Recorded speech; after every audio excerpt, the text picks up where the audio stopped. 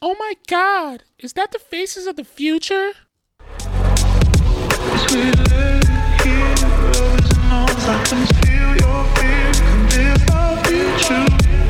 How y'all doing today? We got a special episode for y'all. You gonna vibe out with us first? Y'all gonna like this one.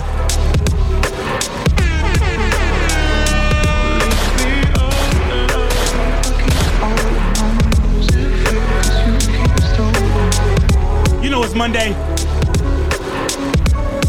You're not in the compound, but the whole crew here. Baby, keep me closely. Love it when you hold me. Know that I'm a real one. I don't do no ghosting. I know that you love me. You don't gotta show me off to the world. Please hide me from the police. Everywhere you go, we together, inseparable. You know I'm down for whatever. Protective of you. I don't wanna use protection with you, but the glove will keep you safe if you ever get loose. Never put you in the jam. Hold whatever for you. When you first shot your shot, I knew you would be the one to hit the spot. Only you can make it clap for the homies. I am not on the late nights. Me and you circling the block, trying to make it pop. Put that pussy nigga across the street from Cherry Park. Hope we don't get caught. Don't you break my heart. Love how you illuminate my thoughts. This is one I've been waiting for a long time. We finally here.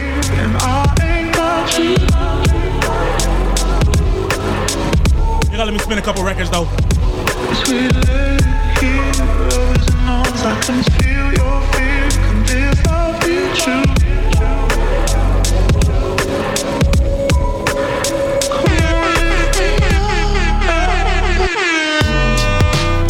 I gotta switch it up real quick. Yeah, nigga. We playing real rap today. The off season, nigga. We off for niggas. That's right. Fuck this. Off for niggas. Yeah. Hey. Yeah. Vocal up a little more. Applying pressure. Started my grind with crime festers. And now I'm showing like they ain't second trimesters. That's why when niggas throw a shot or two online, I pay no mind to they benign gestures. Nigga, please, I got my mind on much bigger things to say the least. My latest speeches sound like they was released. Starting early, huh? Verses hit hard. Never pitched hard or played the streets. These niggas whips hard. Behind closed doors, can't pay the lease. Ain't nothing wrong with living check to check, cause most have to. Instead of capping, why don't you talk about being a broke rapper? That's a perspective I respect because it's real. What it's like to be nice as fuck, but gotta stress to pay the bills. That was me in 08, seeing no cake. Not even on dates, I celebrated my birth. Just did the mental math and calculated my worth. Shit crazy, didn't know I got more M's than a real Slim Shady video. Big boss, let's Rick Ross, more like a wavy video. Once you become aware of the things you're doing, you actually have to rewire your own brain. Ironic how it feels so much better when I'm bent. I get paid and then invest. Don't ask me why my money's spent. I'm saying how I feel and I hope they don't take offense. But when you flexing on the gram, homie, I am not impressed.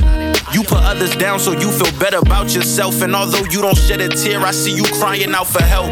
You hoping even though you not heard that you could be felt. You say you don't believe in God because you already in hell. Before you even start, you already feel like you failed. And you gon' take the charge before you fix your lips to tell. You listening to rap and you thinking that it's real. Cause you ain't even in class, but you down to do a drill. You don't gotta pop, but you ready to pop a pill. And you don't talk to cops, but you ready to cop a feel. You saying it's all good when I ask you how you feel. Trust me, bro, I understand, man, we got a lot to heal. Cause black men need therapy. Black men need therapy. Yeah. Black men need therapy. And I'm a black man. Black men need therapy. You gonna let this one ride out? Black men need therapy. Yeah. Black men need therapy. And I'm a black man. Ironic how it feels so much better when I'm bent. I Will Smith and Wesson, somebody with fresh prints. I'm saying how I feel and I hope they don't take offense. It's more you can accomplish, homie, you are not your past. You know deep inside you got a business you can start. It's money you can make, party somewhere on a yacht. If you just stay focused, you can make it to the top. You say you don't believe in God, but homie, maybe you should start. He believe in you, that's why he gave you all the parts. The pieces of the puzzle might be broke, but you can solve it. I know that you struggling with hoping it's a problem. The hardest battles always go to soldiers, that's the strongest. But you don't gotta pop, but you ready to pop a pill. You don't talk to cops, but you ready to cop a feel. You saying it's all good when I ask you how you feel. Trust me, bro, I understand, man, we got a lot to heal. Cause black men need therapy. Yeah. Black men need therapy. Yeah. Black men need therapy. And I'm a black man. Black men need therapy. Yeah. Black men need therapy. This got me ready to pop. Yeah. Black men need therapy. And I'm a black man. Is that the Faces of the Future? Welcome to an all new episode of the Faces of the Future podcast. It's your boy Mills. It's your boy Man Samoose. What's good? What's good?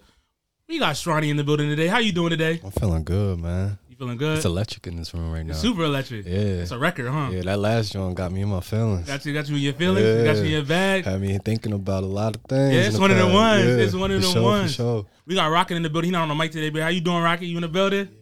You outside? You staying outside the Matrix? Nah, I feel that. We got a special guest today, man. None other than the one and only WhoAmI. What's good, man? WhoAmI, TV.TV. I'm blessed to be here, man. I've been seeing y'all working, seeing y'all getting done. He just told me it was 147. Yeah. Salute to y'all. So I'm just happy to rock out with y'all. Yes, sir. We glad you finally here. We've been chopping up for a long time, a long time. We finally here. We always start episodes where we first met a guest. I can't really think about where I first met you because you've been on the radar for a minute. Mm-hmm. But I remember the first event that we threw for MBT. It was like 2019, was it? Something like that. We threw a small event like in the city. It was called A Night in the City. I think you pulled up to that joint, and we had realized we had a lot of mutuals. That my older brothers are your counselor. Mm-hmm. And it was just great synergy. So I want to know at that point in your career, what were you doing? Where were you at? Where was your headspace at and all that stuff? All right, so that's hard. I'm really trying to remember. Bro, I do know that event. I remember I had the band with me. That was a dope event, by the way. Appreciate it. I think at that time I was still in school. Yeah, I was. I was in college. I had my organization off the ground, Code. So we were like throwing events on the campus, stuff like that. There was a lot of people from Code there, so I got to tap in with them. But at that time, bro, it was just another chance for me and the band to just go out and do what we do. So it was a blessing for real. And it was the first time we really worked on something professional. So, yeah. It was at that vibes. time, I know you said you was in college and school and stuff like that. Were you pursuing music like heavy? Like, was it serious at the time? Is that something where you were experimenting? You trying to say, I want to try this out to see if I want to chase it? Or was it like, all right, we know what we're doing. We already here. We want to chase it. This is an event. We gotta take advantage of it and show everybody we serious. It's not just a hobby.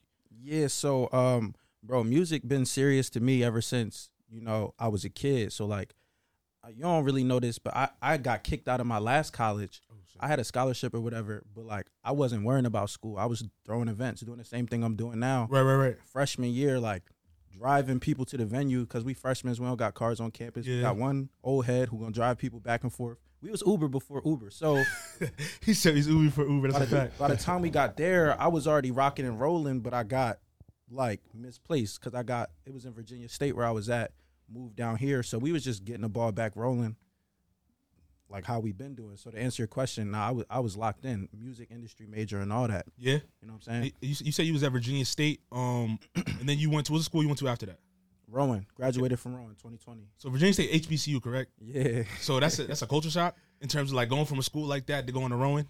Yes, for sure. HBCU is lit, man. It's like, I always say it like this. At a PWI, you have black Rowan or black, like, and it's just a black community at that PWI. Right. But at a HBCU, we all black. We all kind of know each other, even if I don't know your name. Like, I know you or I know your friend. Right. And we all do something artsy, or we all ready to look each other out. My guys that graduated from Virginia State, they're like engineers now, bro. They like work on circuit boards and do all of that. So to see people who, we used to rap together. Right. Now y'all, making these 6-figure checks and everything like that. I love it. I love to see it. Black excellence for real. 100%. Did you ever like wish you took a different path? You say you've seen your homies make 6-figure checks, so you not complacent, but you're comfortable with where you're at currently. I always consider different paths I could have took, and yet at the same time, I'm very comfortable and confident in the mission that I'm on right now. You know what I'm saying? I was a computer science major for a little bit, and what I noticed was if you go into school, you don't need to study anything creative because it's nothing that they're going to teach you that life can't teach you. So maybe I would have went back and did a business major or a comp sci major. Right. You know what I'm saying? But if I could have went back, I probably wouldn't even have went to school and took on them loans. So it's like I'm always thinking about different routes I could have took, but I'm right where I'm supposed to be. You know what I'm saying? Why do you say that? Why do you say you wouldn't? You mentioned loans, but why don't you say you wouldn't went to school? I probably would have took one class just to be on the campus, but like, bro, to me, dang, hot take. I don't know, man. It's like it just wasn't for me, and it can indoctrinate you. So like, if you're an aspiring entrepreneur, it could mold you to be an aspiring employee. You know what I'm saying? Yeah. So I feel like I graduated with somewhat of an employee mindset, and if I could go back knowing what I want to do now and knowing how strong I am in it, I probably would have just avoided all of the loans and all of the indoctrination and just went my own route, played the campus like an artist, kept going back and forth, but, you know, kept my money. But don't you think that's important, though? Because I know you've done a lot and you've established yourself, right? But I think that for a lot of other people who may not have what you have, right? I think sometimes it's better to learn both sides, right? So it's like for me, like I have friends who are entrepreneurs. They went to Rutgers. I went to a PWI, right? And I think like the opportunities for them, they knew how to work within a system, right? But then outside of that, part of them learning how to work in that system taught them a lot of things about entrepreneurship. Like I have friends who are DJs, photographers, etc., and they learn within like, all right, this is what I need to do this to get this shit together.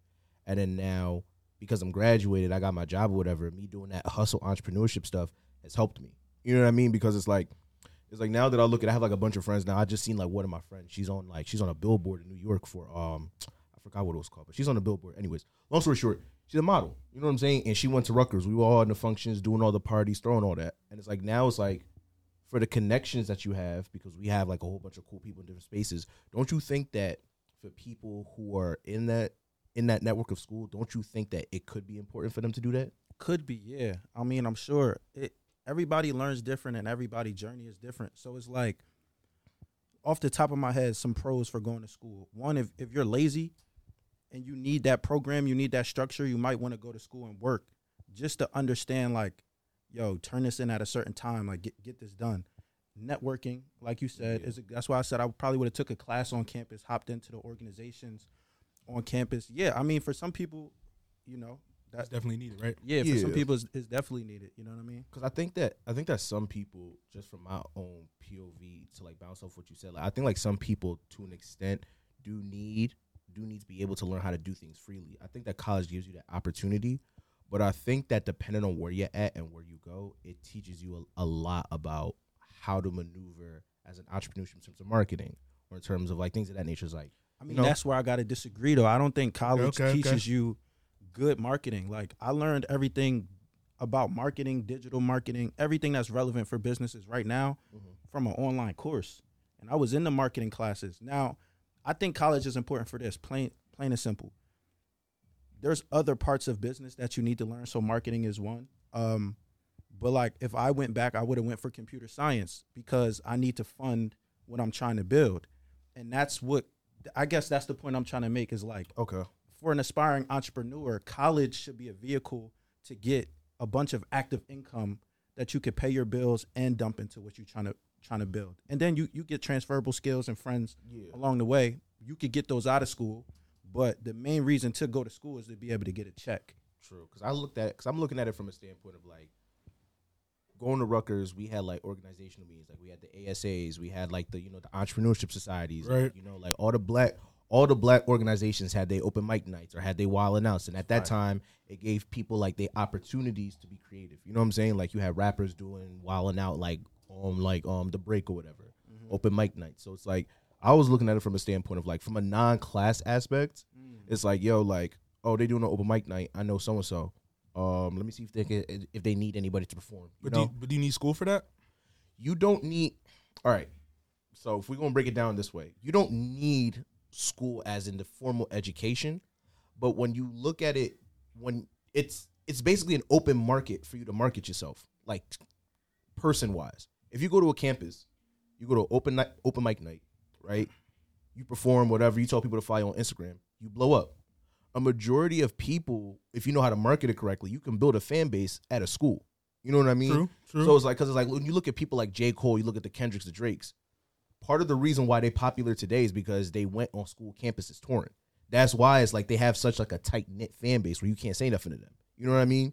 So it's like I think that you don't need the formal education for school, but it's like it's a bunch of impressionable young kids who get drunk every weekend and who have free time to listen and consume your music from mommy and dad. So you're pretty much saying, and y'all both can step in whenever. So you're pretty much saying like you need the ecosystem.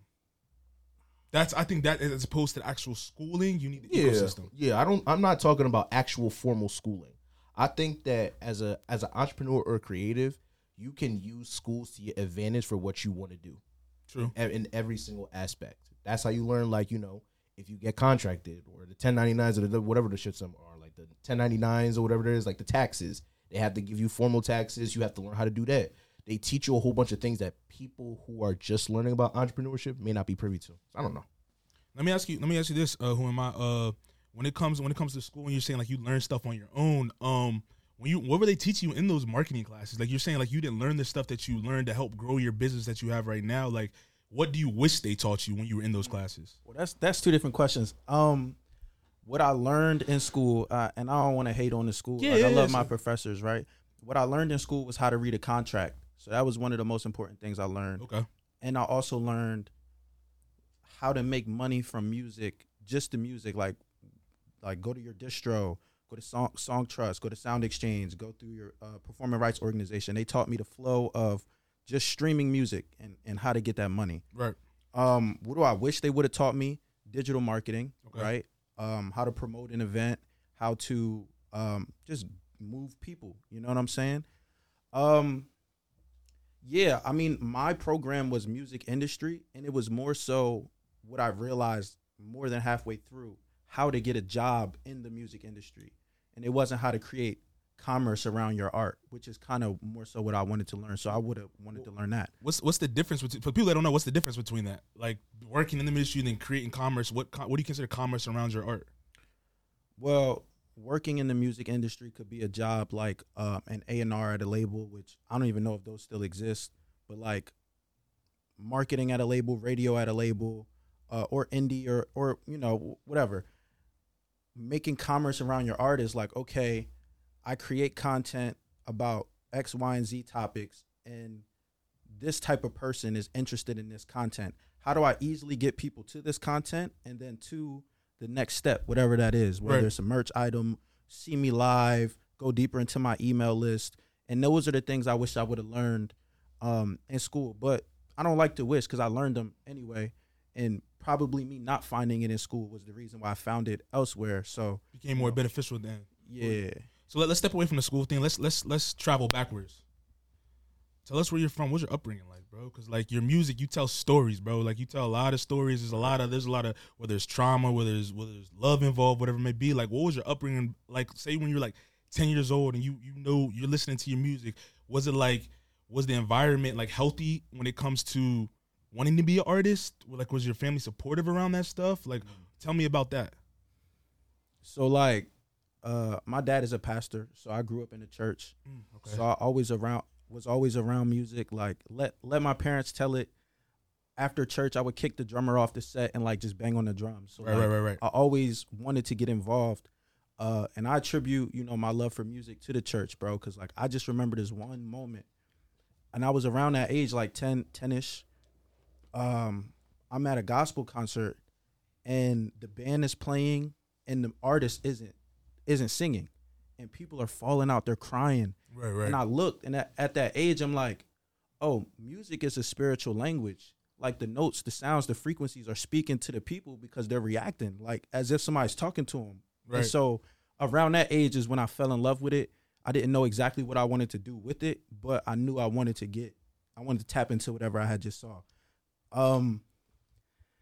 Man,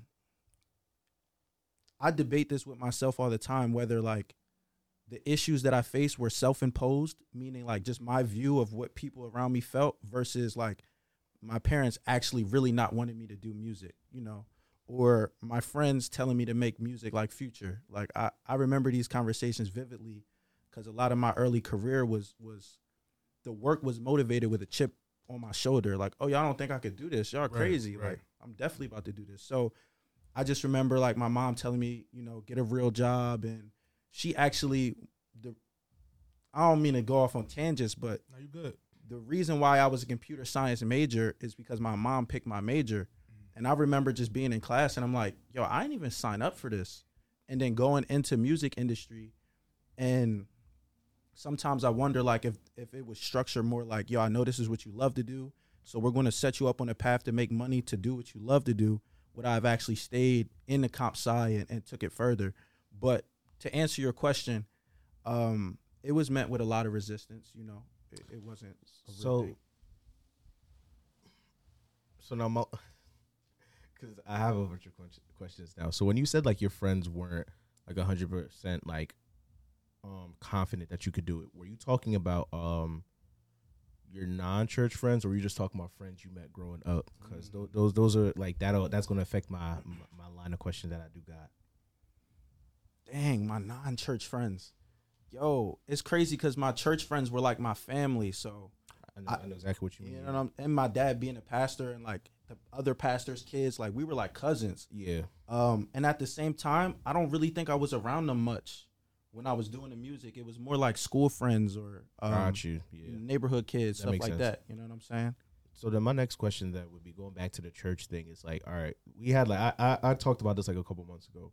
Can you, as a person who grew up in the church, can you explain from your own point of view how church can help musical artists develop talent?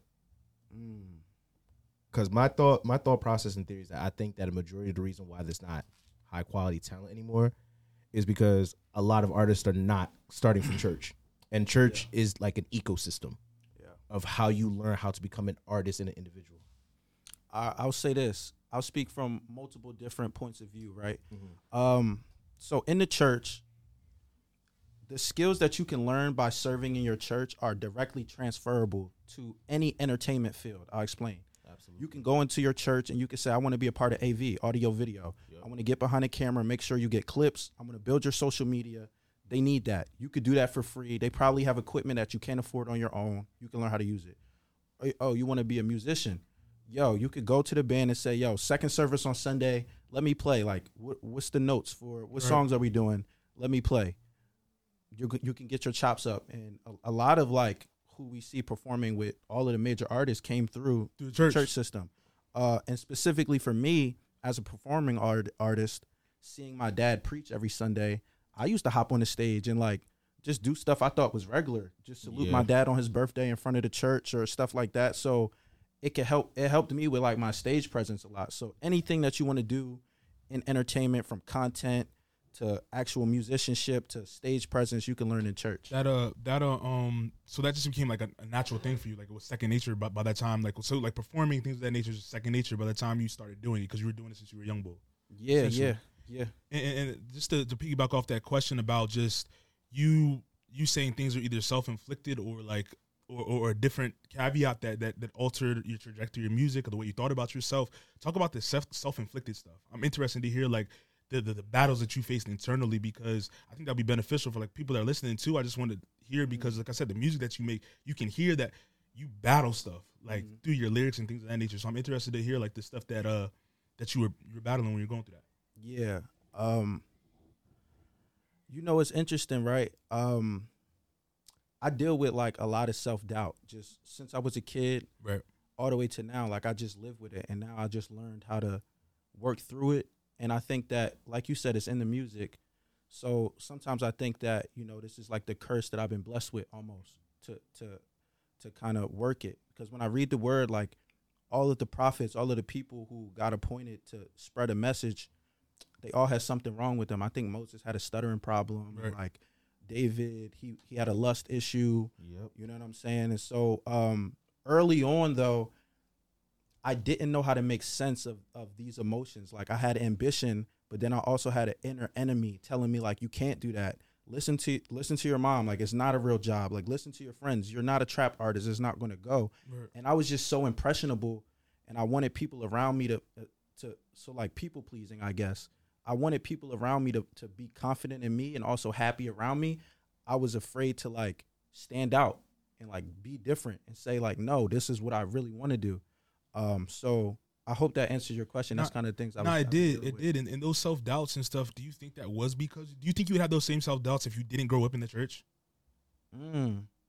I do. Really? I do.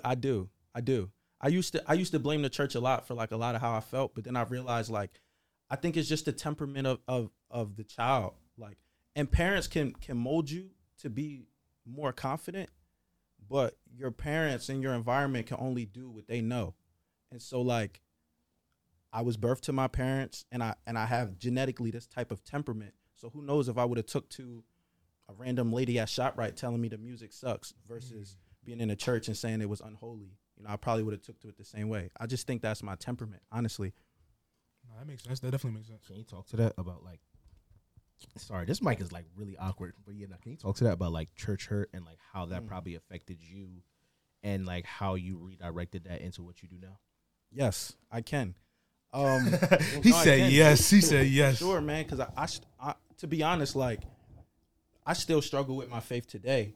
Fair. And it's because a lot of the early church hurt, as you said. That's fair. One of the first times where I questioned my faith was when I told my parents about what I wanted to do musically, and it was met with so much backlash.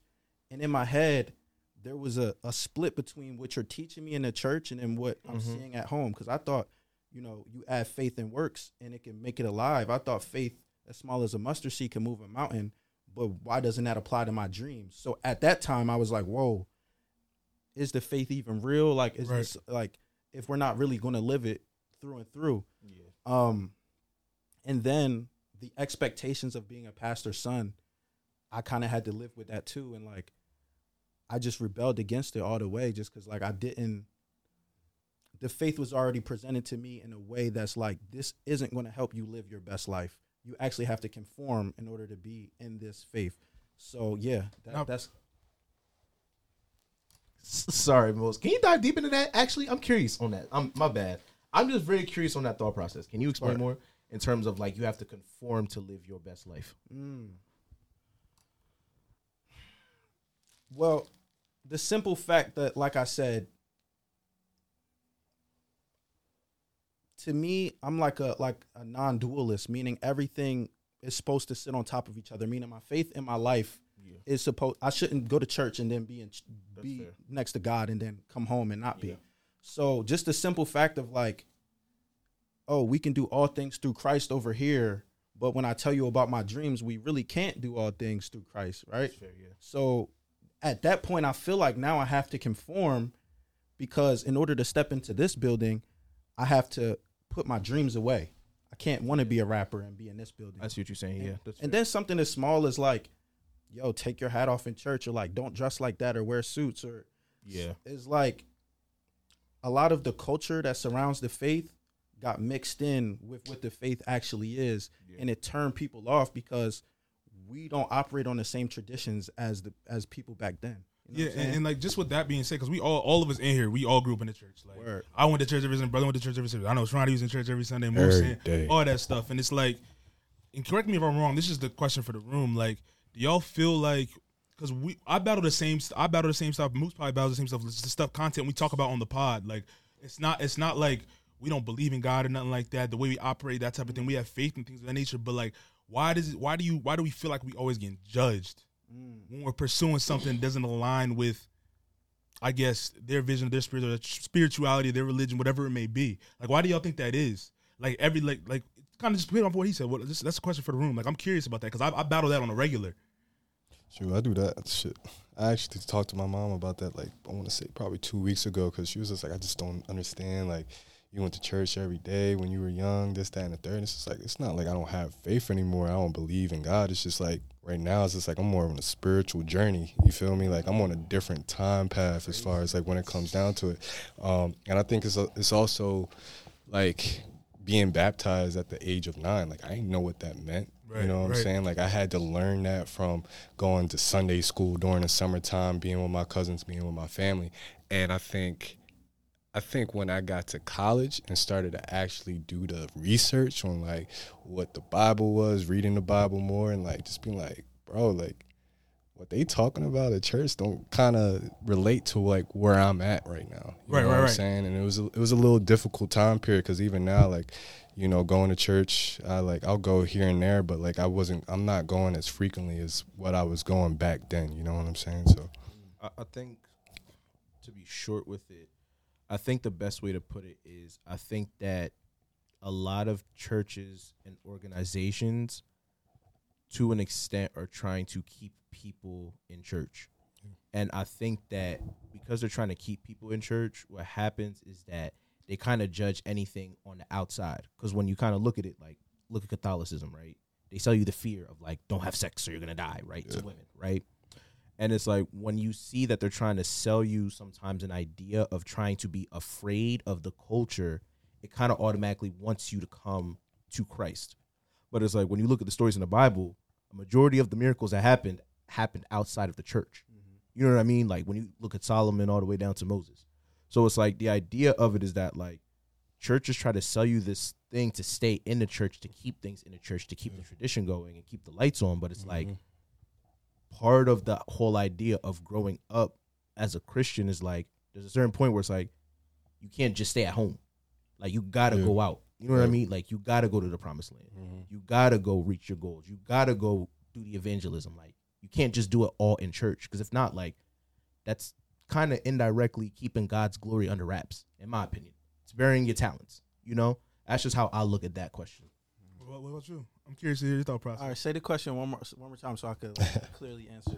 So I was asking, I was like, when we're creating things like this, like our podcast, you create music, that type of thing. Yeah. When we're doing stuff that we're passionate about, why do we always feel like we're being judged so hard?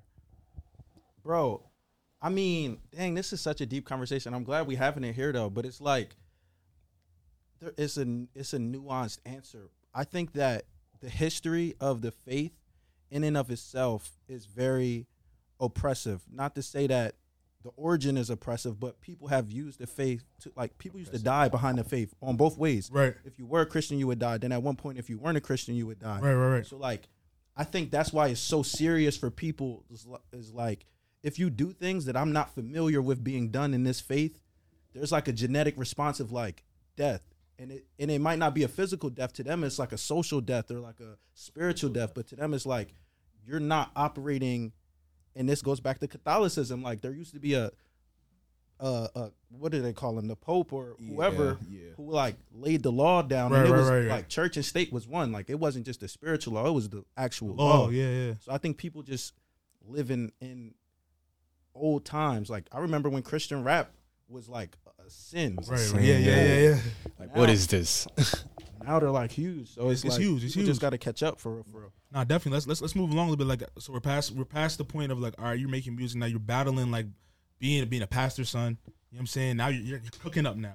We're at high school now. High school going into college. Yeah. Where was your mental state at now? Were you a little more confident at this point? Now that you kind of like were in your flow, you knew this is what you wanted to do. You're going to college now. This is like the path that you wanted to take, or is it still fighting battles? Not even just let's take it away from the church. You start fighting battles internally, whether it's the stuff that you're seeing in your personal ecosystem on a daily basis. Your friends could be doing some crazy stuff, and you may encounter in it or you're not, or just women, that type of stuff. Like, what were you battling at that time? Yeah, I was hyped, bro. I was getting busy. A lot of people don't know. I used to be signed to an indie label when I was like 12, 13, 14 or something like that. And so, bro, we was going to open mics all around like Philly. We were out. I really thought I was out of here, bro. You couldn't tell me nothing. I thought I was out of here. I thought at that point, I'm like, by 21, I'm going to be a millionaire. Like that was just my thought process. So I was going to Virginia with that energy. Right. Like, what can I do out here? So yeah, I was really locked in around that time. I'm going to be honest with you. So what happened, like, in terms of that? Like, real question, what happened? Like, and because you said you're how old now? 26. 26. So you thought she was gonna be a millionaire by 21. That mental state just based on the trajectory that you're going. Yeah. 21 that comes around, it doesn't happen. Yeah. Where are you at mentally? Man, I was watching a video, right, and it explained something like this: like, before you go through something, you're always going to be confident because you don't know what it's like to take a loss, bro. By the time I came back from Virginia State to Rowan, tried to get in the mix, like, I didn't know what was, like, bro, I switched my major like 4 or 5 times. Like, I really did not know what to do with my life. Like, in my head, I'm going to move out of state and I'm never coming back home. Like, the next time they're going to see me, I'm going to be on tour. Right. So I just had to find my footing, bro. But I always was ambitious, though. Like, at Rowan, like, you could get money. If you start a club on Rowan, like, they're going to give you money to fund your events. Like, I'm always trying to find out, like, how I can fund this or how I can bring people together in a room and how we could all put our money together and book out this space. Right. So I was actually still ambitious all through and through. Like, I went through my ups and downs, but yeah. Well, I'm curious about the downs, bro. I'm curious about the downs and how you battle it. Like, in terms of whether you hit depression, whether you hit, like, you hit a point where you're saying, fuck music, I don't want to do this no more. Like, you ever battle those moments? You ever get to that point where it's like, all right, I'm battling. All right, should I continue to do this? Or I just need to take this path that my mom wants to take, this computer science. Like, what was those moments like? They exist. I would say when I was in college, I definitely hit a rock bottom, bro. Okay. Broke up with my girl, my homies. Like, I lived in a crib. I felt like they were just, like, hating, bro. Just, like, talking behind my back. Yeah. Just problems, issues in the crib. I'm like, what are we talking about? The campus, I just felt like, because I wasn't, like, into the major organizations on campus, you know, the Greek lives or nothing like that. Like, I was building an organization. I went before SGA. Yeah. Said, this is my organization. This what. So I'm met with, like, just politics. I hate politics, bro. Like, work politics anywhere. And it was just a lot of pressure. And I think when I lost my job, in the midst of all the hate and stuff, it's like, dang, now my financial security left. Right. And I just remember being in my room, bro, crying, bro, praying, bro. I think this was one of my, like, come to God moments where I'm like, yo, God, if you want me to do this, like, I'll give it all up. Like, break up with the girl, I'll get out this crib, I'll start all over. And I know you want to talk about the lows, but it's like every time I hit a low, it's always something that, like, I just think it's God talking to me, bro. Like, I got a text message to my phone. Mind you, like, I'm done up. I'm on a mattress on the floor in the attic of a crib. Right. For real. Like, that's where I'm at. Yeah. And I get a text from Hezekiah Walker, and he's like, bro, I want you to perform at this Youth on Fire conference. Flew me out to Buffalo, New York. Mind you, I'm about to be done with music. Right. Oh, now I can't. Now I'm going out. That was the first time I got paid for performing or doing anything like that. That's that faith of the mustard seed you was talking about earlier. So we just gonna walk over that fact that Hezekiah Walker just text you, like I'm not the only one that just, like, I heard it. Got him on speed dial. Like, it's a family friend. Like, my dad's a pastor. He's a pastor. I don't know. The pastor world just works. Everybody, yeah. You know what I'm saying? Yeah. So I guess it was actually advice from him as a kid that kind of helped steer me in the musical direction. He said, if it's for you, everything you hear is going to be music. You're going to hear a knock at the door, and you're going to be thinking about music. I always remember that conversation, man, because, like, he's blessed. He lives a blessed life, so he's telling it to me in his crib. Right. His crib looked nice. I'm like, damn, it's the OG here. Facts. He's throwing upon me, but yeah. So every low I face, bro, there's always been something to, like, a silver lining on the other end of it. Nah, definitely. When you're talking about the lows, you were talking about, like, you hit rock bottom. You was in the attic sleeping, and I'm thinking about back to, I had a moment of time like you. It was a little later in my life where I thought I was about to be out of here. It was around, like, 2022. I was about to be out of here. Everything just fell apart. Same thing.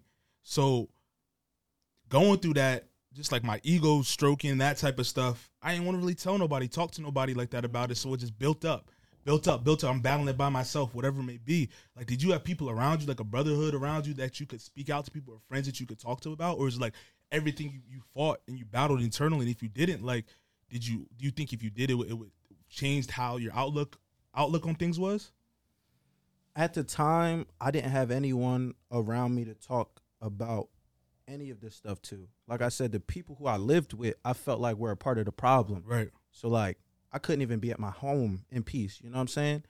And I think through that moment, I did meet one of my closest friends, Rico, and it was through times like that where we built bonds, and now we can lean on each other, you know, whenever situations like that happen. But not at the time, bro, it was just me and me. But I love those moments, bro, because it's like I have a big family. I got 3 sisters, a mom, a dad. Both my parents are together.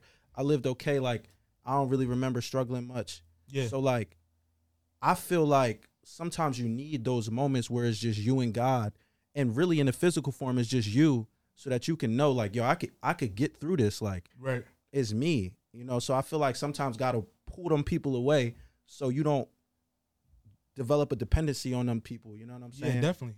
And like speaking on that too, I just want to continue on this topic of just like sharing. I guess like what you're going through battling. Why do you think like we're all black men here? Why do you think like black men we don't do that a lot? As opposed to like when you see like women friend groups like that, they'll show anything that they're going through on a regular basis. Right. But us, like, if we battle, so we don't want the homies know we went broke or whatever. We went like, we good? We'll just tell them we all right, whatever. We'll battle through it. Like you said, I'll fight it on my own. I need to fight it on my own. When sometimes we don't even have to do that. Yeah, that's a question for everybody. Yeah. I think that a majority of men want to be able to have the ability to say that I figured shit out on my own. And I think that a lot of times what happens with that is it's a good thing when the drive and you're successful, you're making the bread, but it could be also very detrimental when you by yourself and you don't know how to approach situations. And it's like sometimes it's not even like you need like a mentor or something like that. You just need people to talk to. Like I know like I'm a talker. I have to talk shit out. My bad. I have to be like angry. Like I have to be angry at a situation. I have to feel how I feel before it's like I'll just figure shit out. And I think that once men figure that shit out by themselves of like the type of person they need to be in order to talk to other people, then I think the idea of talking to people works better. But I don't think a lot of guys are comfortable enough talking to people about the type of person they are like that because of whatever persona or whatever idea they have of themselves and what people think of them.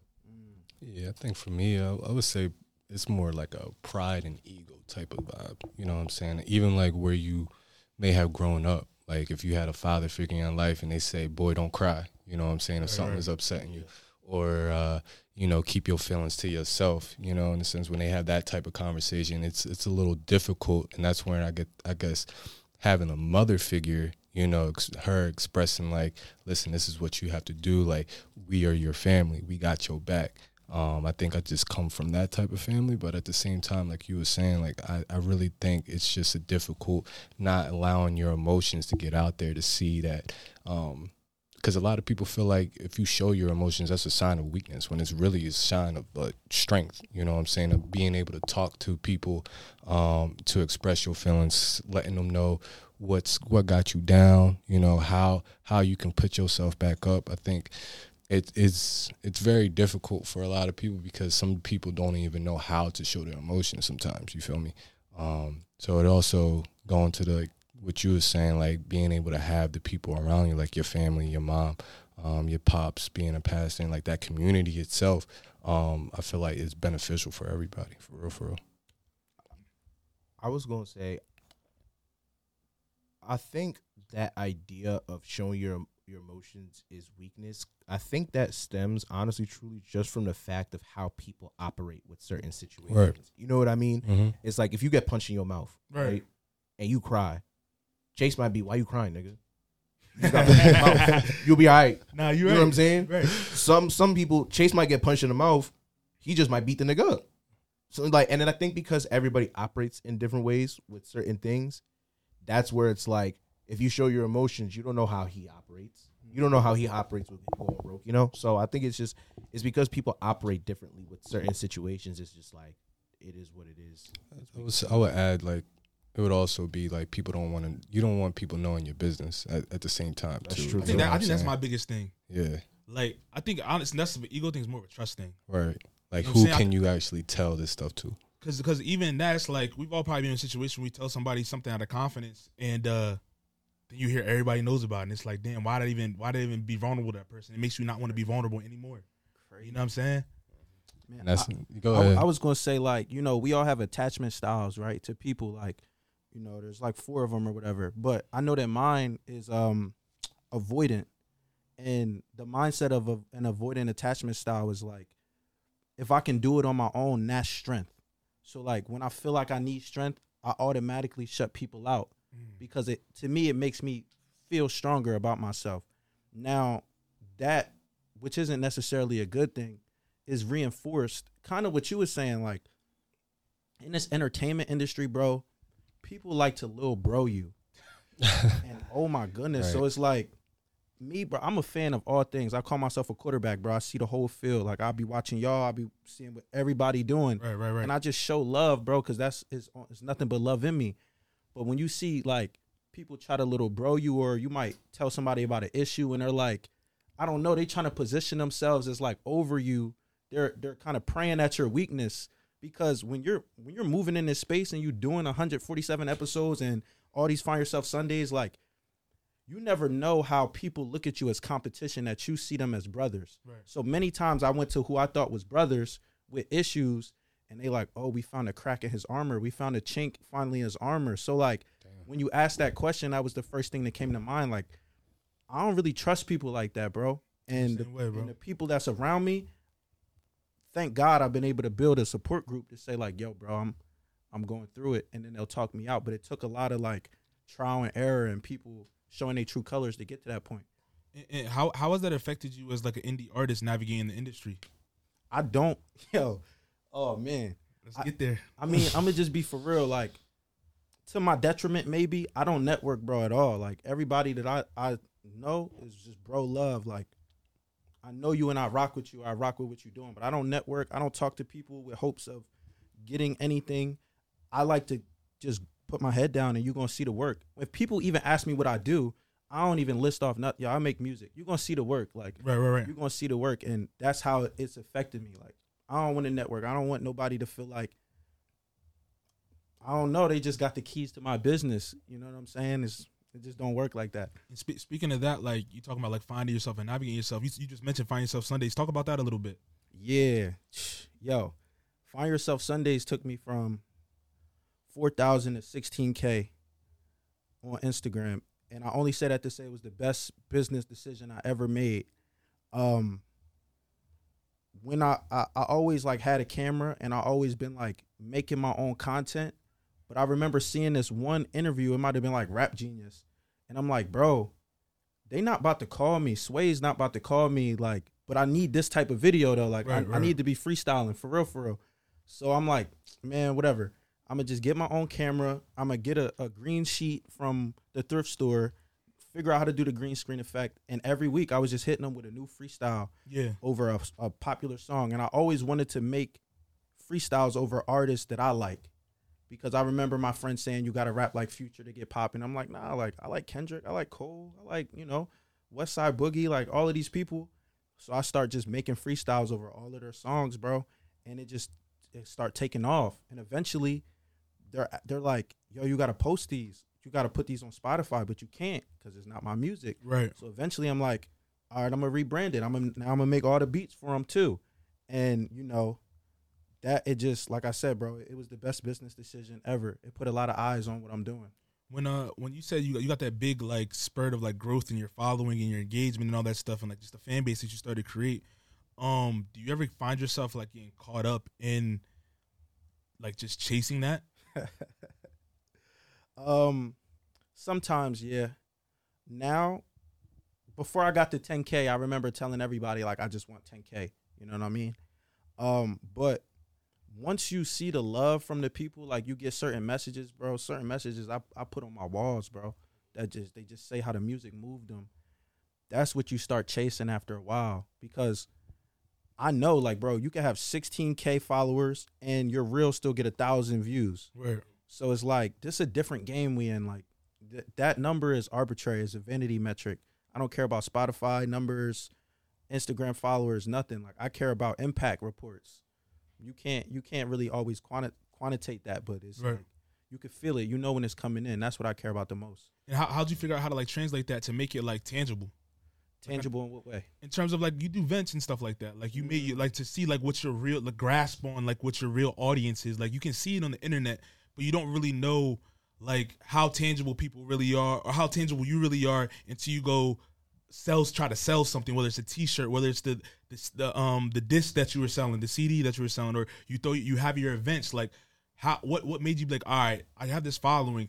Now I got to see if it's really real, because people can their heads can become big if they just see, all right, people are engaging in our comments, whatever it may be. I got all these views, but it really don't mean nothing at the end of the day until you can really, like you said, sell something to live off what you're trying to create or what you are creating. Yeah. Man, that's a hard question to answer, because I feel like every product that I have has a different story of trying to create proof of concept. Right. I was doing events. That's the word, proof of concept. Yep. I was doing events before money was involved. Like I would throw, like, my parents would leave out of state, I would throw a party at my house. Right. Then I transferred to college. Then, like, I just remember when I graduated, I was just finally comfortable doing a $10 ticket, then a $15, then a $20 ticket. You know what I'm saying? And now my highest ticket is $100. You know, and I just found out how to give value. So with that, I don't think the goal was to prove the concept. I think the goal was just to do what I loved, bro. I wanted, like, I really felt alone in this, bro. Like, I had people around me, but I was still alone in a room full of people. I didn't feel like I had people that shared the mindset that I had. And so the proof of concept was like, I know people feel like how I feel. Let me put it out there like the bat signal, and then whoever feel like that, they're going to gravitate toward what I put out there. And it's scary every time, bro. I never know how many people are going to come. Even to this day, like, I'll be like, bro, if I don't hit this ticket number, I don't know. Before this event, I don't know if I'm throwing it. But, you know, it's not for me. Like, it's for the people at this point. At your events, like, tell us what, like, your events are like. Say I want to go to, like, one of your events. Like, what's the environment like? It's fire. I mean, one is just dope people, right? And it's an event for everyone. Like, you can, if you're an artist, you definitely want to be there. It's an open mic event. There's going to be people in the room. He might be there, and then next thing you know, you got an interview. The event owner might be there. Next thing you know, you throwing your own event. Like, and I don't do that on purpose. I'm blessed to know people who are also working and moving toward a goal. But also, like, it's a place for all walks of life, all beliefs. We open up the microphone so that you can hop on and just give your opinion on whatever topic that we're talking about. So no matter if you're Buddhist, Islam, atheist, Christian, whatever, if we're talking about spirituality, best believe you can hop on the mic, say what you're going to say, and nobody's going to hate on you. Nobody's going to boo you or nothing like that. And we just try to make it open, bro. Like, I create events like how I would imagine, like, the presence of God would be. Like, everybody could come. Like, and that's just how I carry it. No, that's fire. That's fire. What inspired you? We didn't even talk about that. Like, we talked about the church a little bit. Like, musically, like, what, like, inspired you to, and kind of molded you to the artist that you are right now? Yo, like I said, bro, I'm a quarterback. I like all types of music, but growing up, Mali Music was probably one of the first artists who inspired me. Oh my gosh, right? I respect that. Respect that. Yeah. Respect. Mind you, I'm 26, so like 50 Cent was doing his thing, you know. So like him on the bus, 21 Questions. Like, I'm like, oh, that was all my right, shit back in the day. He get to it. Lil Wayne, he was like I don't know, it's just like the swag. But when I was coming up, like when I actually was starting to make music, who influenced the sound that I have now, bro, it's like local artists. Like my boy Yo Astrom, who was my old head at the time, he would just have me in his studio, bro. That's how I learned how to make music. He wouldn't let me record nothing. I'd never recorded a track in his studio, but he would let me help. Yeah. Like, I would be pressing play, pressing pause, pressing record, watching him engineer, produce. So like his sound kind of incorporated into mine. And then my other old head, Stevie Rogers, he was a guy who, like, I was a producer at first, and I would just send my beats out. He came to my house and was like, nah, bro, we about to make your first song. What's the first thought that come to your head? I'm like, sour cream and onion chips. He like, all right, that's the name of the song, sour cream and onion. We just went to it, and he would have me performing and stuff. So like, I attribute a lot of what I do now to those two guys. Yeah, because like they really put me under the wing and like walked me through this music industry. You feel me? How important is, like, when I look at that as like almost like an apprenticeship. Yeah. How important is that? Like, people, whether when you take it out of music, like how important is like walking before you run, or like running before you jump before you fly, that type of thing? How important is it to like learn the steps before you like go all in or just experience like the trials and errors before like reaching that success? Mm-hmm. Like as an artist, would you rather, this is a question, would you rather get the success right away or go through the trials and tribulations, then achieve the success so you know what to do with it? I want the success right now. I don't know it. Niggas can give the holy answer all they want. Yeah. I want the success right now. Nah, but I think that it's important to respect your elders. I think I always had that. And so people who were just older than me, whether they were better than me or not, I always sat and listened. And to take that into music, I think you should always respect older or younger the people who've done it before you. And like, I think when you have too much pride to sit down and sit underneath somebody, like, and not try to do your own thing. Like if I was in that studio every time, I'm like, bro, I'm tired of hearing you record. I want to do I wouldn't have been in there for too long. Right. But I'm like, nah, he been doing it. I want to do it. I look up to him. I'm not trying to be better than him. Right. I'm trying to be, if he's at the level 8 of his potential, I want to reach my level 8. And so I'm going to respect what he's doing. I think if more people did that, they would get further. But everyone wants to do it without any help, or they see you as competition and not as someone who can help them. And that's going to be a problem for a lot of people, bro. No, for sure, for sure. I want to ask you about your latest project, and then we'll ask a few questions outside of just like the deep stuff we've been talking about. Yeah. But tell me about music therapy, man. I know about it. We listened to the project. Like, what was the inspiration behind that? Bro, I was in a place where my music career was going up. Like, stuff I would have never thought was happening to me in my life. Getting people paying for my CD, but my mental health was getting worse and worse. And I realized I had imposter syndrome. Like, the closer I got to it, the less I felt like I was walking on eggshells. Like, yo, this is all gonna fall down. And I just had a lot of unhealed trauma, bro. And it was like literally I would have never went to therapy, bro. It was my last step. I didn't have no one I could talk to about what was going on in my life. And so I applied for therapy, and without even realizing it, like the sessions would inspire me. So like after the sessions, I would just write music because the creative block would be gone. I finally got what I needed to get out. And I remember my last therapy session, bro. Bro, she said something along the lines of like, well, you know you deserve it, right? And I'm like, yeah. And without even thinking, I said, I think. And then the session ended. She didn't even know what happened, bro. And I just start crying because I'm like, dang, you don't even believe you deserve what you're working toward. You're spending your life toward. Why not? And then I had to unpack that, and I made the last song on the album. And that's when I knew, like, oh, this is an album. It wrapped up today. And from there, it was just about packaging it up and helping people get those same breakthroughs that I got, you know? Why do you think, like, the closer you got to, like, your dream, the success, or what you deem success, your mental health went down? Like, I know you said imposter syndrome, but, like, what's that a testament to? Because, like you said you battled stuff before you were younger, but, like, you battled through that. You made it through that. And now you're here at the moment where it's like, all right, I'm here. I battled through all this shit that I went through, all this bullshit that I had to deal with, climbed the ladder, felt depression, whatever it may be. Now I'm here, and I'm about to reach what I've been chasing after, but I'm still not mentally where I want to be. Like, where does that come from?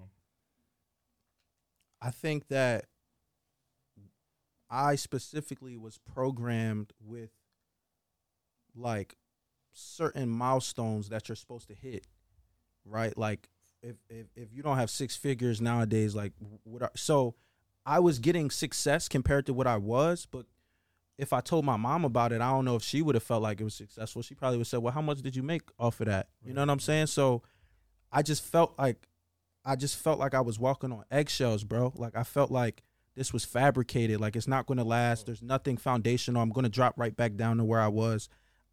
Every day I was just so anxious, bro. Like, if I didn't keep going, I was just going to lose it all. Did you feel like you was working yourself to death? I don't even know what I felt, bro. I just felt scared. I only asked you because I be battling that too. That's why I asked, like, in terms of like how to deal with this. Yeah, like, I battle that on the regular, bro. Like, whether it's this, the podcast, whether it just be everyday life, and I'm glad you said it because I be feeling anxious. I be like, where is this coming from? Like, we work so hard to do X, Y, and Z. We put on a show, we execute things, but at the end of the day, it's just like, bro, why do I still feel this way? And it's like I can't pinpoint it. So it's like, I don't know if y'all can pinpoint it, but I be thinking the same thing, man. I don't know what it is. I mean, because I mean, from what I talked to with my old therapist, it's always like anxiety is always going to be like an irrational fear of something. And from how I personally understand it, it's going to be an exacerbated fear with no security. So it's like, ideally, there are some people who do have anxieties about things while they have that security. That's where the exacerbated thought of whatever you're going through is. A lot of times with us, it's like we're doing things that we have no fallback on. As creatives, as entrepreneurs, there's no fallback. It's like, if your show goes to shit, God forbid, that's it. Like, that's your name. You know what I'm saying? So it's like a lot of times it's like your fear's like, yo, this mic has to be right or else this is going to be bad. Everybody's going to look at this. I'm going to be a failure. Niggas going to laugh at me. And then my girl going to leave me. And then my family's going to leave me. And it's going to be this and it's going to be that. Like, you see how like that domino effect, it's intrusive thoughts just came just from the fact of like, you know what I mean? To the worst thing possible. Yeah. When does it have to go there? Yeah. And that's what normally happens with people. Another example, I don't know if you guys watch This Is Us at any point in time. Yeah. Right? Yeah. So Randall and Beth used to always do this thing, right? And they used to call it worst case scenario. And they would be like, all right, in 3 seconds, we would just name the worst case scenario of what would happen in the situation. Because Randall deals with extreme high functioning anxiety. He would be like, yeah, the worst case scenario is X, Y, and Z. Beth will say X, Y, and Z. They okay, they do it. So like ideally, like what happens with anxiety a lot of times, it's always that irrational fear, you know? And I think that it's always that irrational worst case scenario without security for a lot of us. With some of this stuff that we're doing, like as creatives, when we like I said, we complete something that we've been working so hard to get. Do you ever like not feel fulfilled?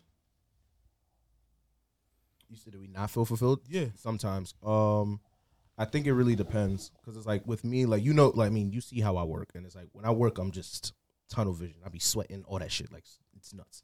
But it's like what happens is that we work that hard, and we're trying to find the next thing because we have this arbitrary mind of success of what we envision us doing.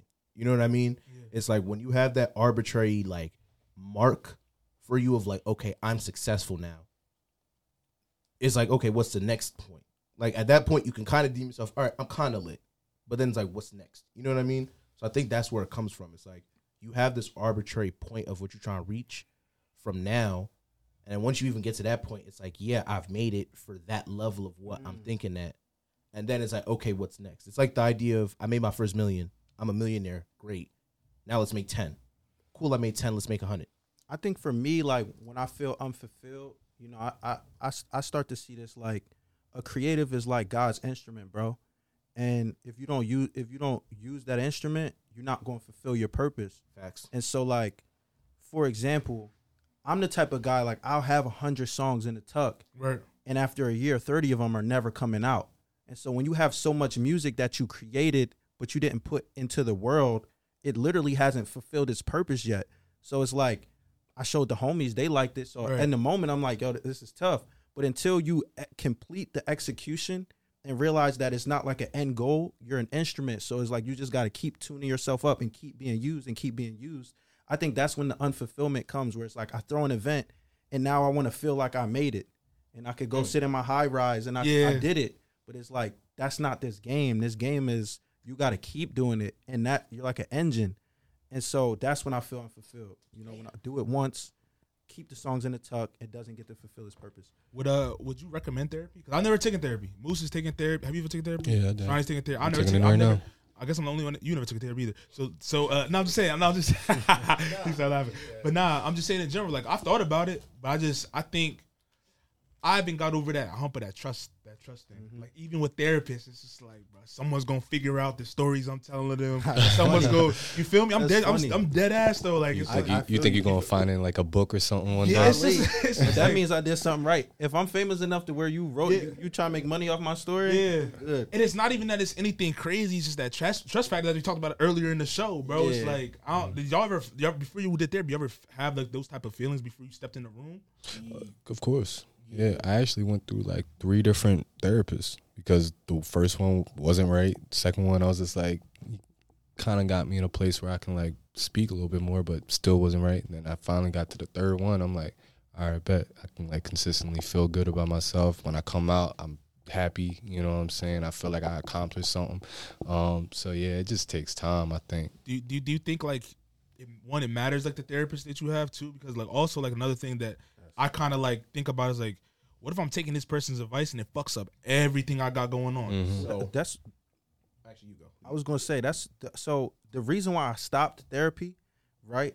I think that in everyone's life, at one point or another, you should have a spiritual leader. At one point, you should have a therapist. At one point, and you should have a life coach. At one point, and why I stopped therapy was kind of what you just said. At one point, I needed a life coach. Like, we did the past work, we did the shadow work. I understand why I feel like this, but I still need some execution. I need somebody to help me. So she was great for what she was, because I got over the trust when I realized I was paying her to not talk about the real stuff, and I'm not about to be wasting my money. So, And she going to jail. yeah. So, Well, he said she go to jail. Yeah, it's a HIPAA violation. You saw what happened to that one girl that was talking about the black man on when she was like, Oh black yeah. man. Bro, she crashed out. She lost her job. She lost her license. She crashed out. Damn. Like, not to knock anybody, but she does OnlyFans. Ooh, salute to her. You know what I mean? Like, she crashed out. Like, she's on TikTok. She's on TikTok, like, crying every other day about shit. And it's like, I feel for her. You know what I'm saying? But it's like, I say that all to say, it's like, they not going to risk their job like that. Like, it's not going to be that bad, especially because you have to pay for it, and it's like illegal for them to talk about your issues. Yeah. I feel that. So, but y'all all three of you believe that therapy helped you at one point? Yeah, of course, bro. Because at the end of the day, I had to get comfortable with. She could say what I tell her, and it's like, I think that was a part of the problem. Like, I don't want to live life scared of people find out certain things about me that would make them look at me unfavorable. I'm a human being, bro. We all humans. Like, and that's what it helped me realize is like, she could tell my story one day and it will be popping. Okay. Life goes on. You know what I mean? I think it's that. And I think that a lot of times when people go to therapists, they don't know what kind of therapist they need. That's another thing. You know what I mean? It's like there's cognitive behavioral therapy, there's somatic therapy, you know, like there's all different types of therapy that affect how you are. You kind of have to understand who you are and what you need. And a lot of times people try to like put all the packaging into one. It's like some people really just genuinely need a therapist to help them with that. And sometimes you need a life coach. A lot of people try to be both. It's like, it's the same thing with being a pastor. Some pastors really just need to be pastors and not be life coaches. You know what I mean? Because what happens is that now you try to, you know what I mean? Like, you mix the two, and then it's like you kind of giving a pseudo message that doesn't really do what it's supposed to do. Same thing with therapy. It's like you're trying to be life coachy, but this person just wants to get their feelings out. Like, right now, I'm not trying to sit here and tell me that I'm okay. I need to get up and pick myself up by the bootstraps. I want to talk about the trauma that happened when I was 6. You just need somebody to listen. At the end of the day. You know? Like, and I think that's the biggest thing. Like, you got to be wary of that. Like, I still haven't found a new therapist. My first therapist was a black woman, and then since then I haven't found anybody. Do you think it matters, like if you have a man or a woman when it comes to that? Yes. I think it depends. Why you say yes like that? What's your thought process? It mattered for me. My first therapist, she was a black woman. She had locks. I picked her because of her image, and it worked. You know, but then I was like, maybe I need to hear from a man. Like, maybe I need a man's advice. And for me, I just wasn't. I ain't like the energy, like, and I think that's why I thought I needed a life coach. Like, when I go to a man, I'm actually looking for advice. My therapist, I was looking for something a little bit more like feminine, more intuitive. Like, let's just talk about it. Let me get my feelings out. For the man, I'm like, bro, like, tell me something, bro. Like, what are we talking about? So yeah, I didn't. Why do you think you get a different approach though to both? Because that's life. When I go to my dad for advice, I want one thing. When I go to my mom for advice, I want something different. That's definitely fair. That's definitely fair. Yeah. I never thought about it like that. Yeah, I mean, for me, I think it depends on what you're trying. I think it depends on what you're trying to look for. Like, I know some people want to listen to somebody that has a completely different point of view from them. Like, I know Charlamagne was saying that, like, he used to talk to like a white woman. You know what I'm saying? It's not like a bad thing, but it's like, it's from a completely different perspective. Yeah, like, that kind of makes sense though. Yeah. It makes a lot of sense. And I was like, I respect it. Like, you know, I had a white therapist at a certain point. She didn't really do much, but it was just like, it was funny. I'm only laughing because that's funny for your image. That you have. It is. That's the only reason. And the only reason why I did it was because, one, it was free. Because my original therapist, who was a black woman who got me this hookup, I literally didn't pay for therapy for 2 years. So, like free therapy? Yeah. 2-3 years. So I was like, all right, sure. You think therapy should be part of like your medical insurance? It Yeah. is. It is, isn't it? It is. So not all insurances. I'm just I saying, don't- like, yeah, I don't think everybody. certain therapists don't take certain insurances, and certain places don't do that. But a lot of insurances do cover therapy services. Okay. Yeah, a lot of them. So I mean, it just really depends on who they are and what they're trying to do. Like it's difficult. It's difficult. I remember I had tried to shop around for a therapist, and this woman was screaming in my face. I was like, "Yeah, this is the last time we'll have a conversation." Wow. she start screaming at you. Wow. Yeah, because she was like a life coach / therapist XY. Yeah, she was screaming in my face. I was like, "Yeah." She was like, "I'm from the Caribbean." XY. I was like, "Yeah." And the reason okay. I've been thinking about like therapy in general is just a lot of life shit. Everybody goes through everything, but also like I feel like I'm getting too like desensitized to certain things. I'm trying to figure out why. But that's not 100% your fault. We all getting desensitized. Nah, but I'm saying like and certain things when you see stuff on, I'm talking about stuff that's like close to home, like people dying and things like that. And you won't have certain emotions. Like why don't I like mentally you're supposed to be feeling a certain way. You're supposed to have these emotions, but they just don't come out. So it's like, why is that happening? You're not wrong. I mean, when I lost my homie last year, I ain't cry until I had seen that man getting buried. And that was like, and I'm talking about that was like literally when he was in the ground, they was shoveling. Like that's when whole time you saw me, I was the stone-faced killer. Right. I was in a room full of 6 people. We all knew this guy. I'm the only one there just sitting there like this. Everybody bawling their eyes out.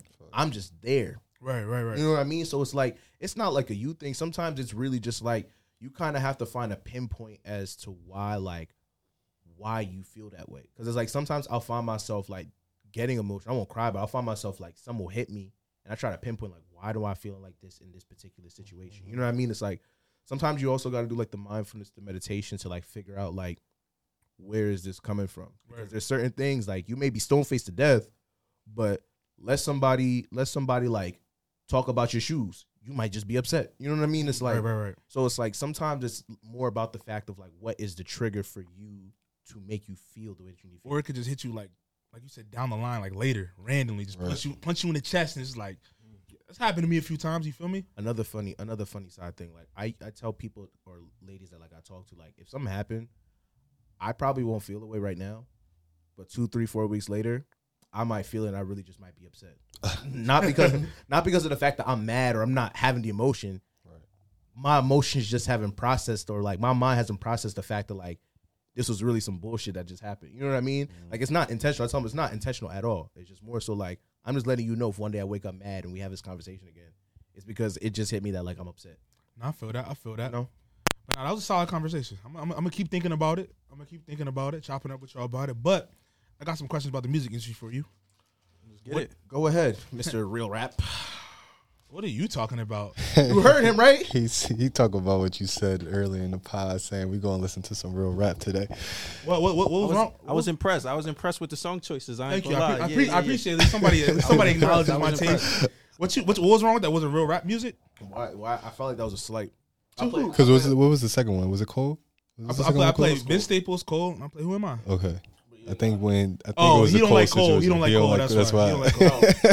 I don't know. I don't not like Cole. I don't like how Cole is gassed. There's a difference. Do you think he's gassed? No, I don't. I don't think Cole is gas. Nah. I think about it. No, I think people talk about J. Cole like if you were to put him on a track with like somebody like Lupe or Rakim or like a Mos Def, he out rapping them, and we all know that's not happening. He might. I used to not like Cole when I was a kid. When he came out Friday Night Lights, I wasn't a fan, bro. I thought it was too happy. The beats were just too happy to me.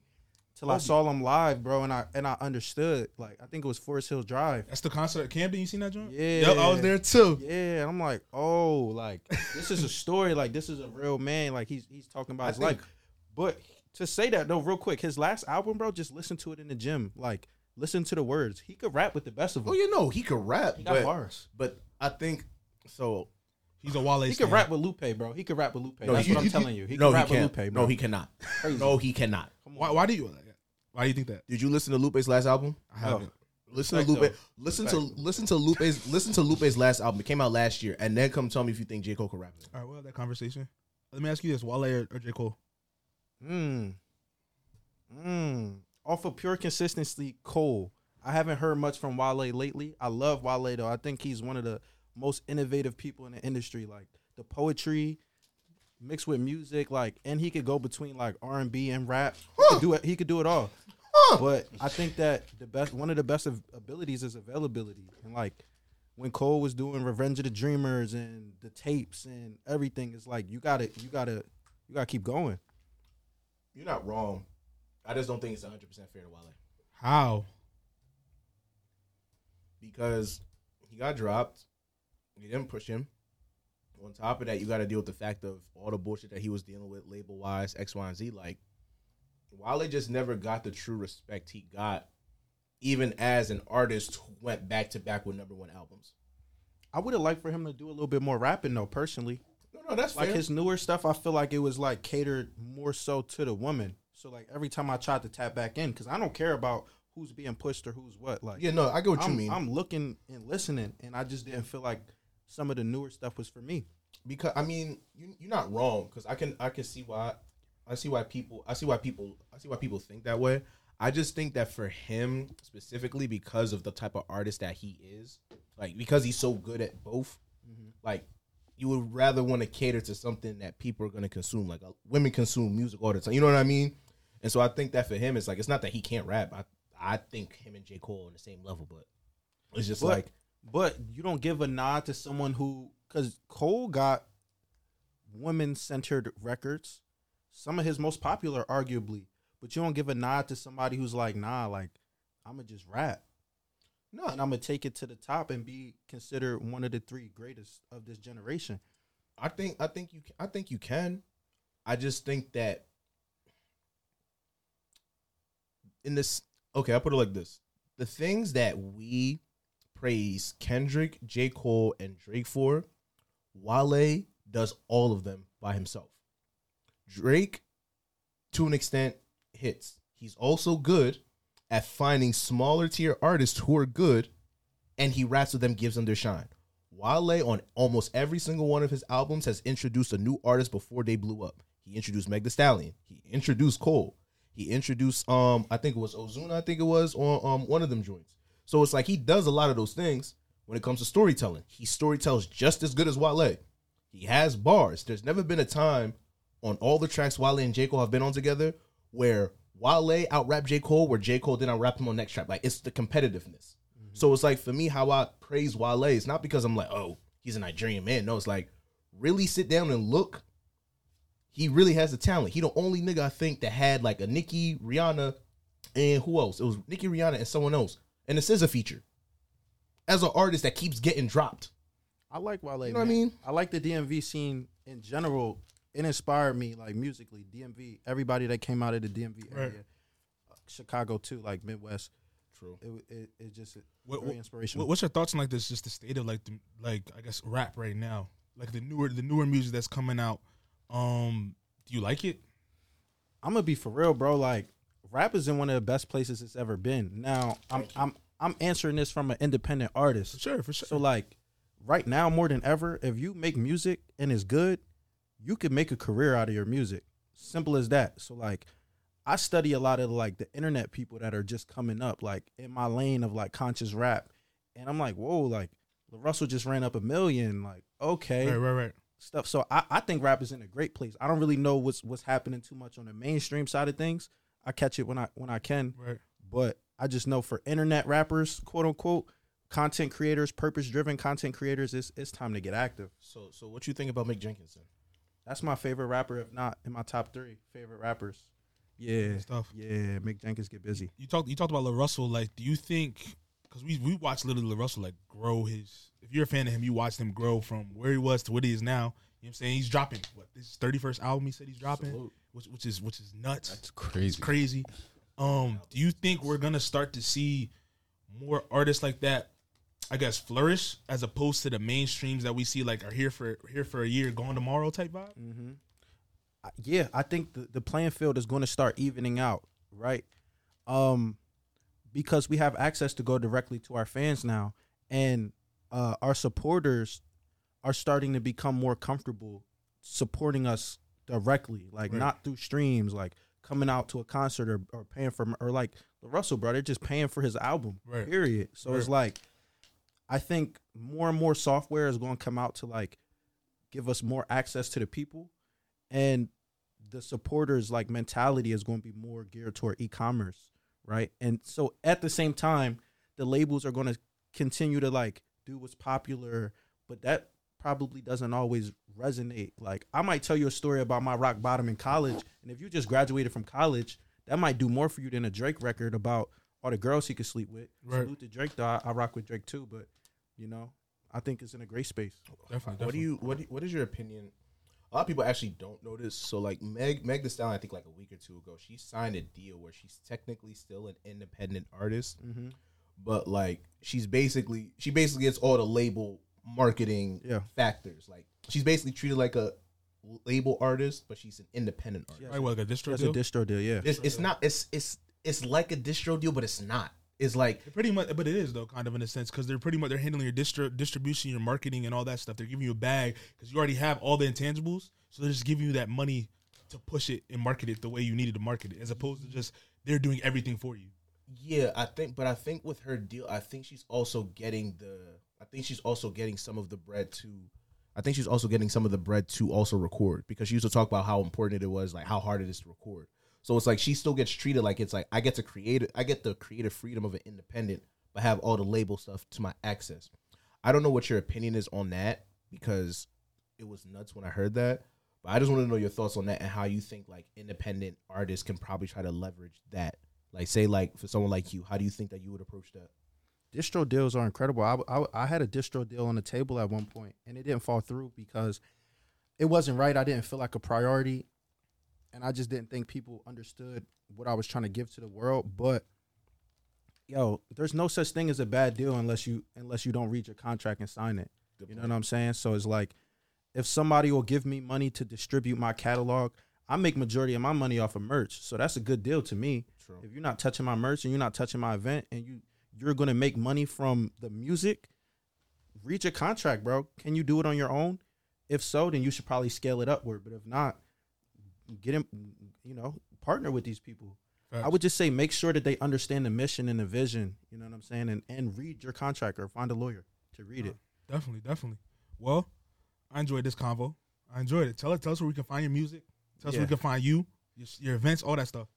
WhoAmI TV.tv. That's the website, the Instagram, TikTok, everything. WHOAMI TV.tv. You'll find the next event. Find yourself Sunday, music, anything you want to tap into. It's a solid joint. I appreciate you stopping by. Word. Jumping on the pod. You're going to be tuned in. You're going to be tapped in.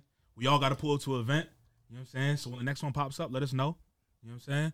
But that's all I got for this episode of the Face the Future podcast. It's your boy Mills. It's your boy, man. Samoose. Peace.